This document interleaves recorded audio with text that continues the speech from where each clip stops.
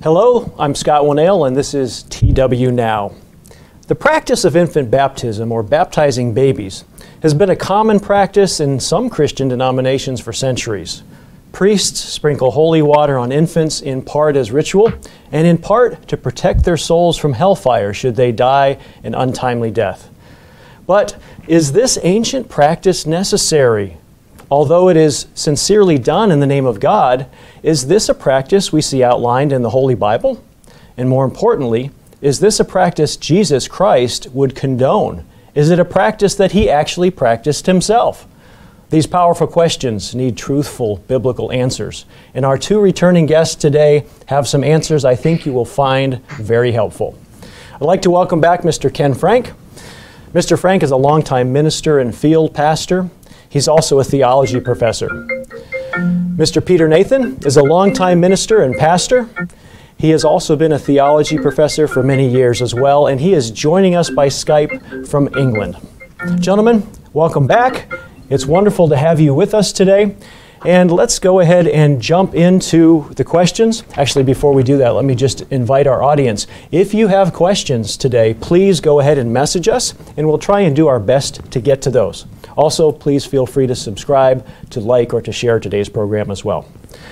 All right, Mr. Nathan, let's go ahead and start with you. Let's just go back to the origins of infant baptism. Where and when did the practice of infant baptism begin?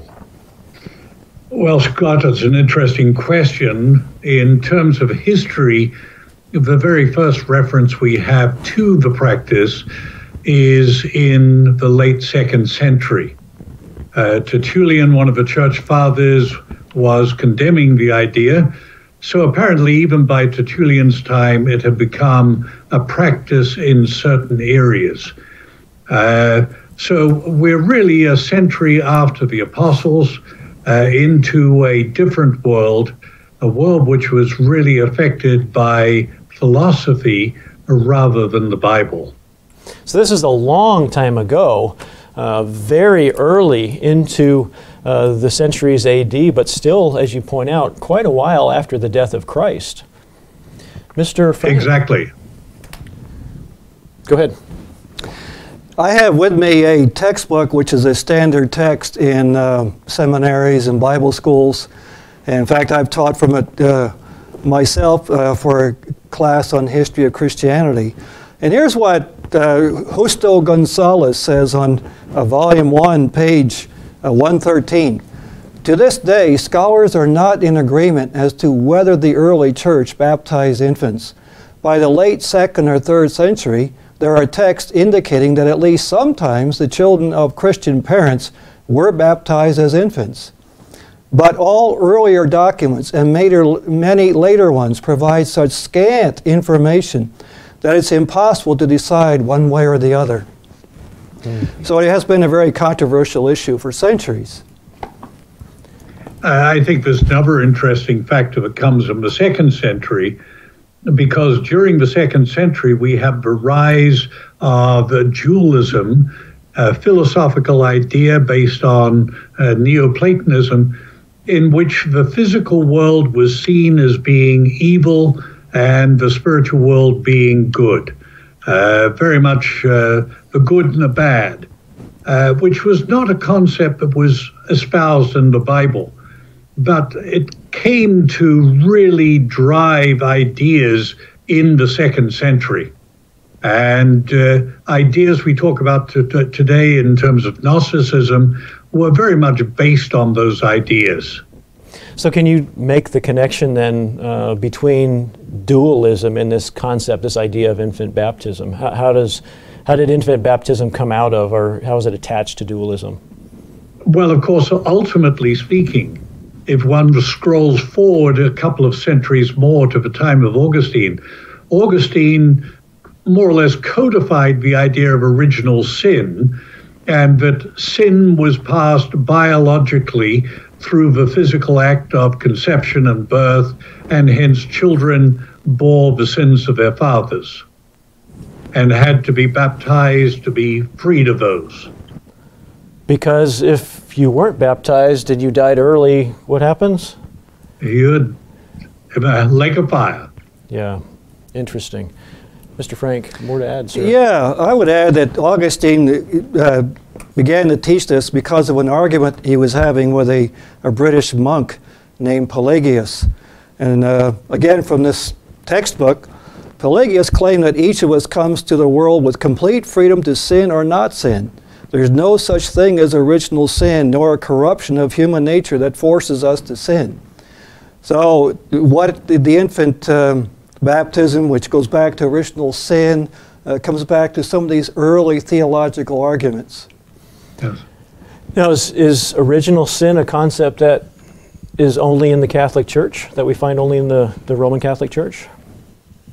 No, it is very much part of the thinking of Protestant churches as well. Interestingly, the Eastern Orthodox churches have quite a different view of original sin than the Catholic Church. So in many ways, it's a Western Christendom problem rather than a universal problem.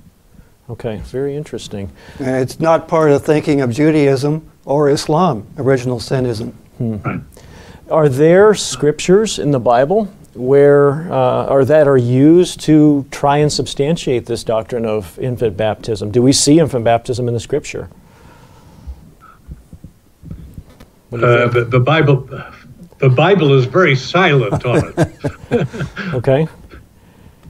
But I think what happens is a doctrine gets established because of incorporating philosophical ideas, and then people who are more sensitive to the Bible try and go back to find justifications for it in the Bible.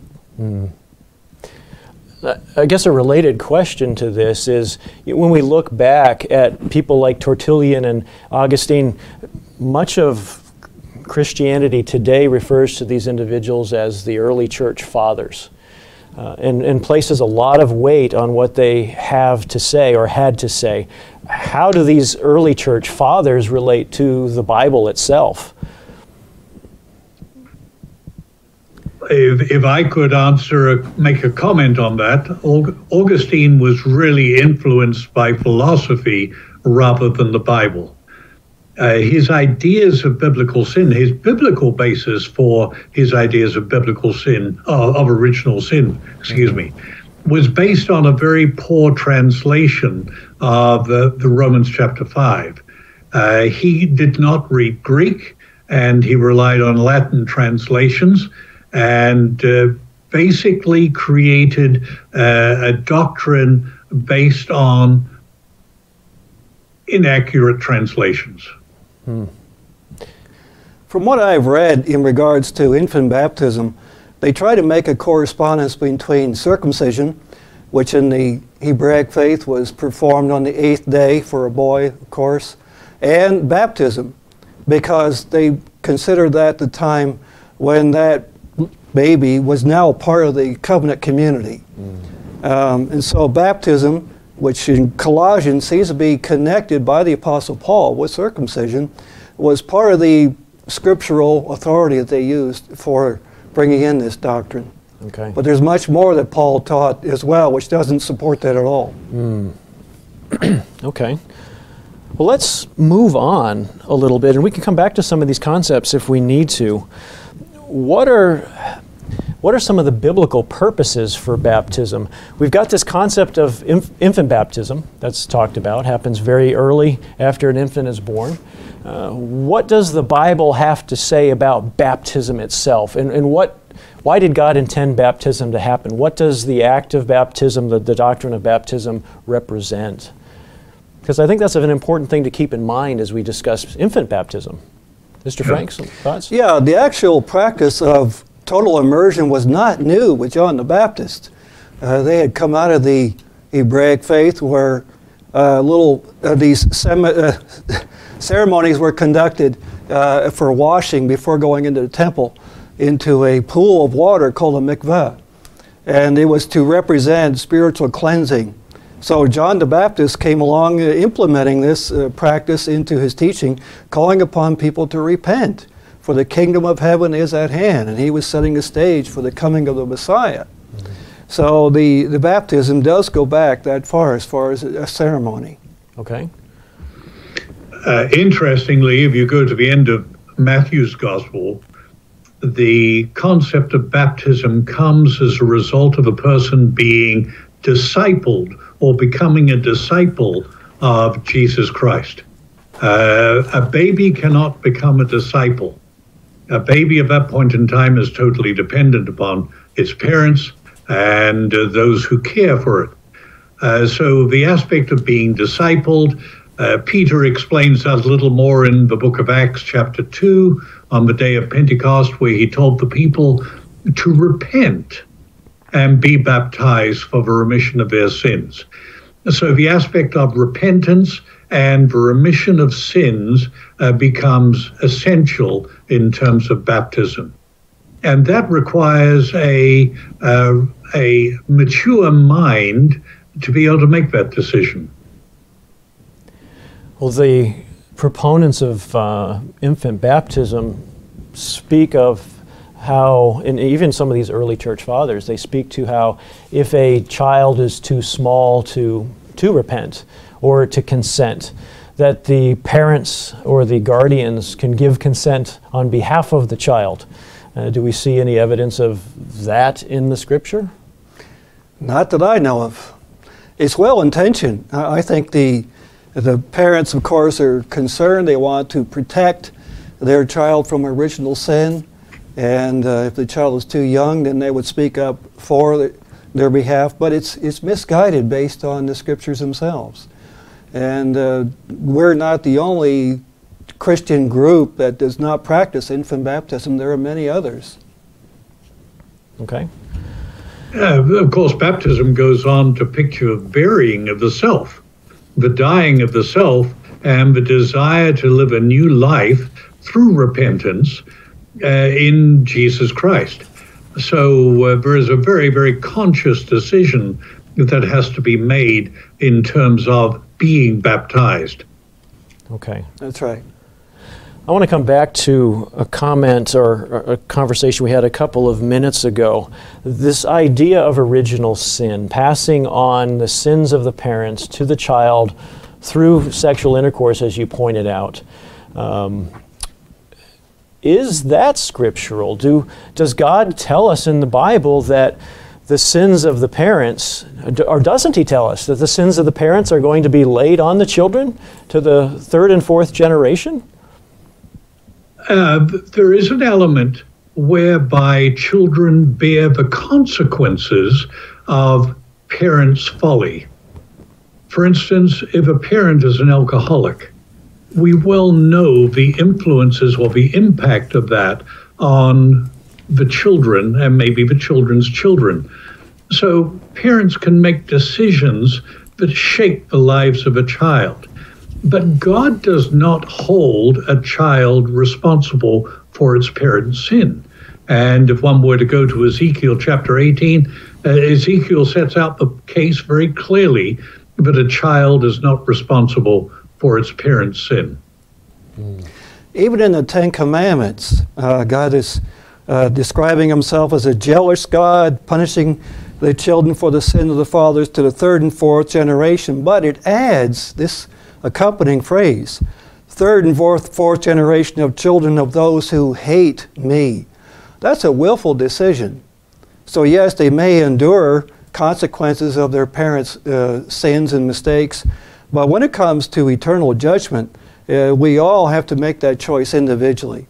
And so the bad example set by the parents might be conveyed to the second, third, fourth generation, but they still have to live by that, make a decision themselves in their relationship to God. Well, this reminds me of the directive that we're to work out our own salvation with fear and trembling. Right. Exactly. Somebody else can't do that for us. Yes. What other important Bible keys are there to understanding baptism itself and the fact that we probably should not be, or not probably, should not be baptizing infants? What other keys are there that we need to think about? Mr. Frank? Yeah, I think Paul explains it very well in Romans that when we are baptized into Jesus' death. Again, we have to willfully choose to die to ourselves. And a child doesn't have that comprehension of personal guilt and sinfulness. Not to that level yet. That develops later in the human psyche. And then he talks about walking, coming out of the water in newness of life. It has to be a full transformation. Many churches baptize children when they were early teens. In fact, I was baptized by a Baptist church when I was 12. And we went through Bible lessons, but I didn't understand to the depth of that I needed just what was required of this commitment. And I think that's true for many people who went through that kind of an experience.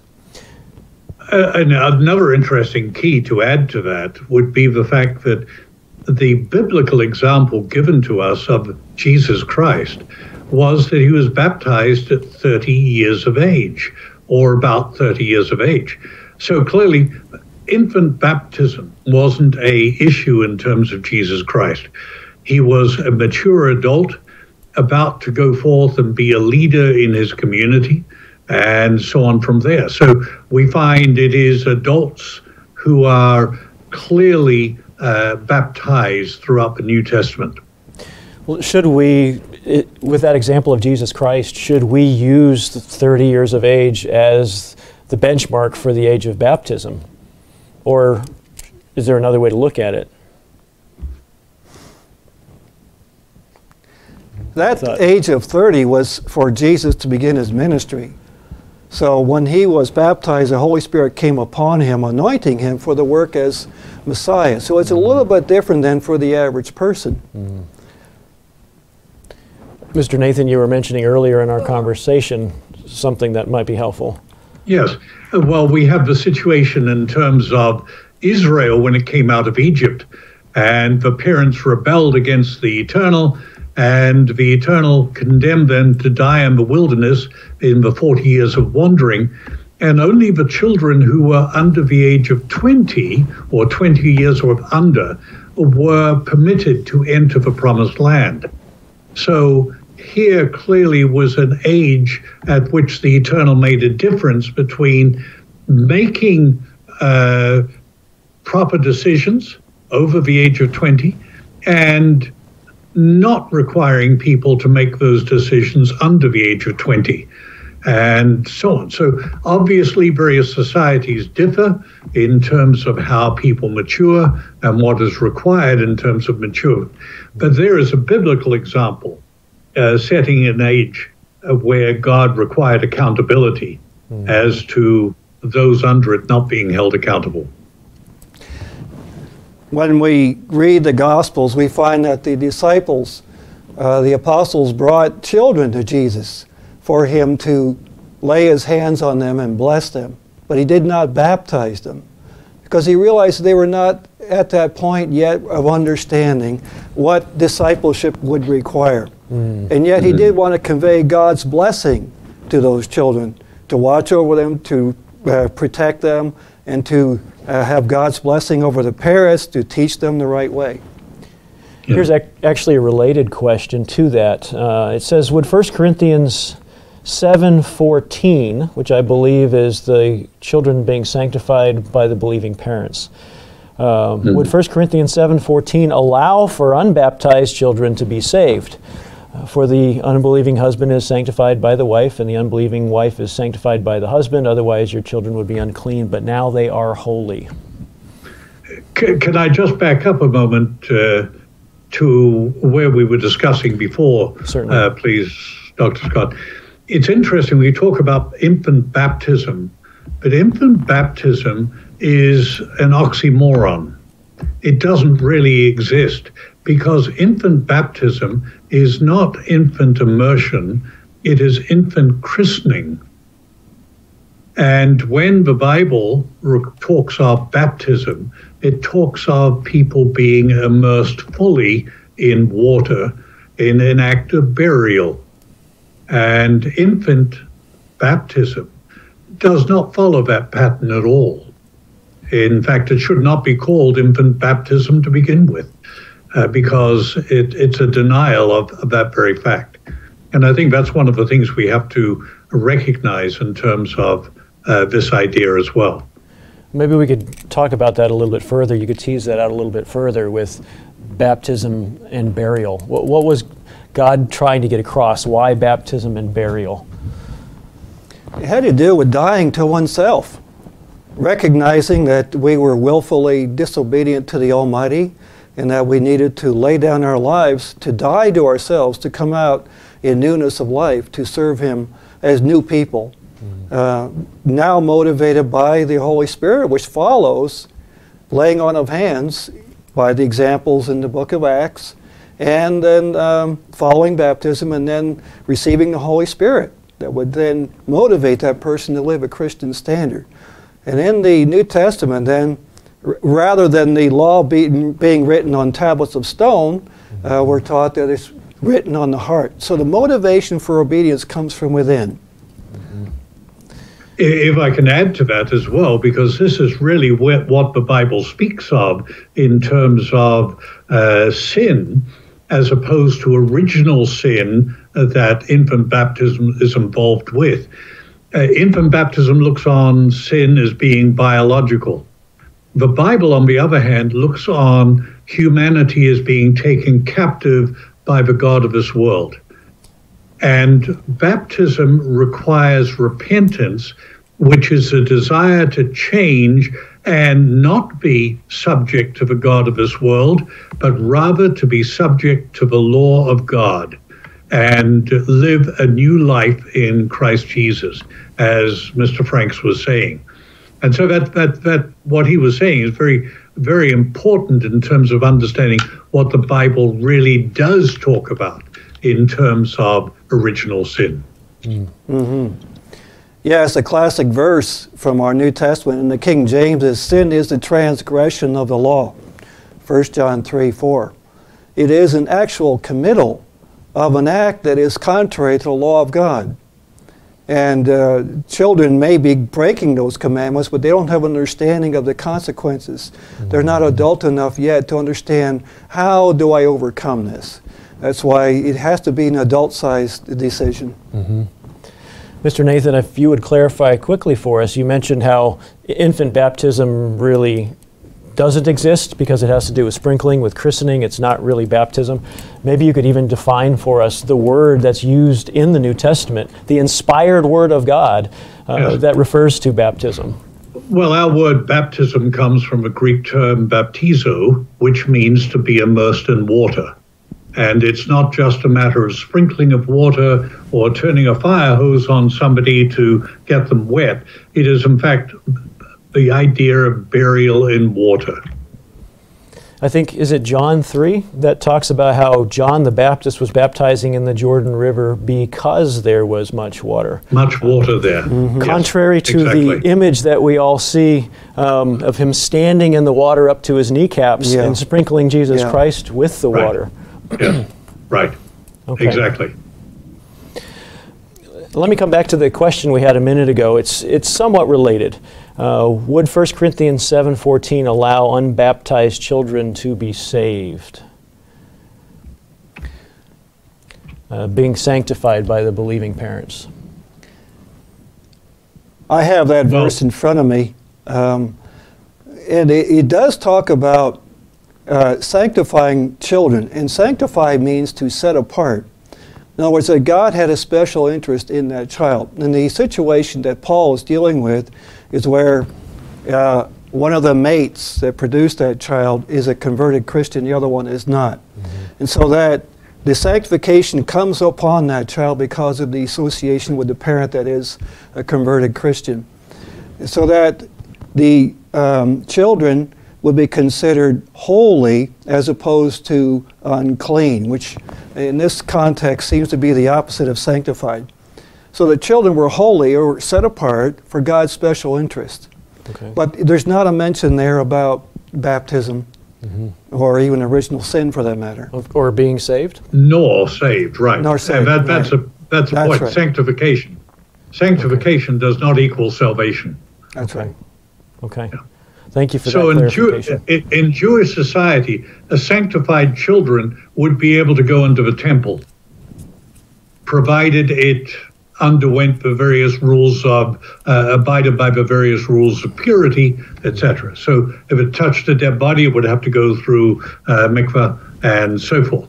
But it would be enabled to go into the temple. An unsanctified child would not be allowed near the temple.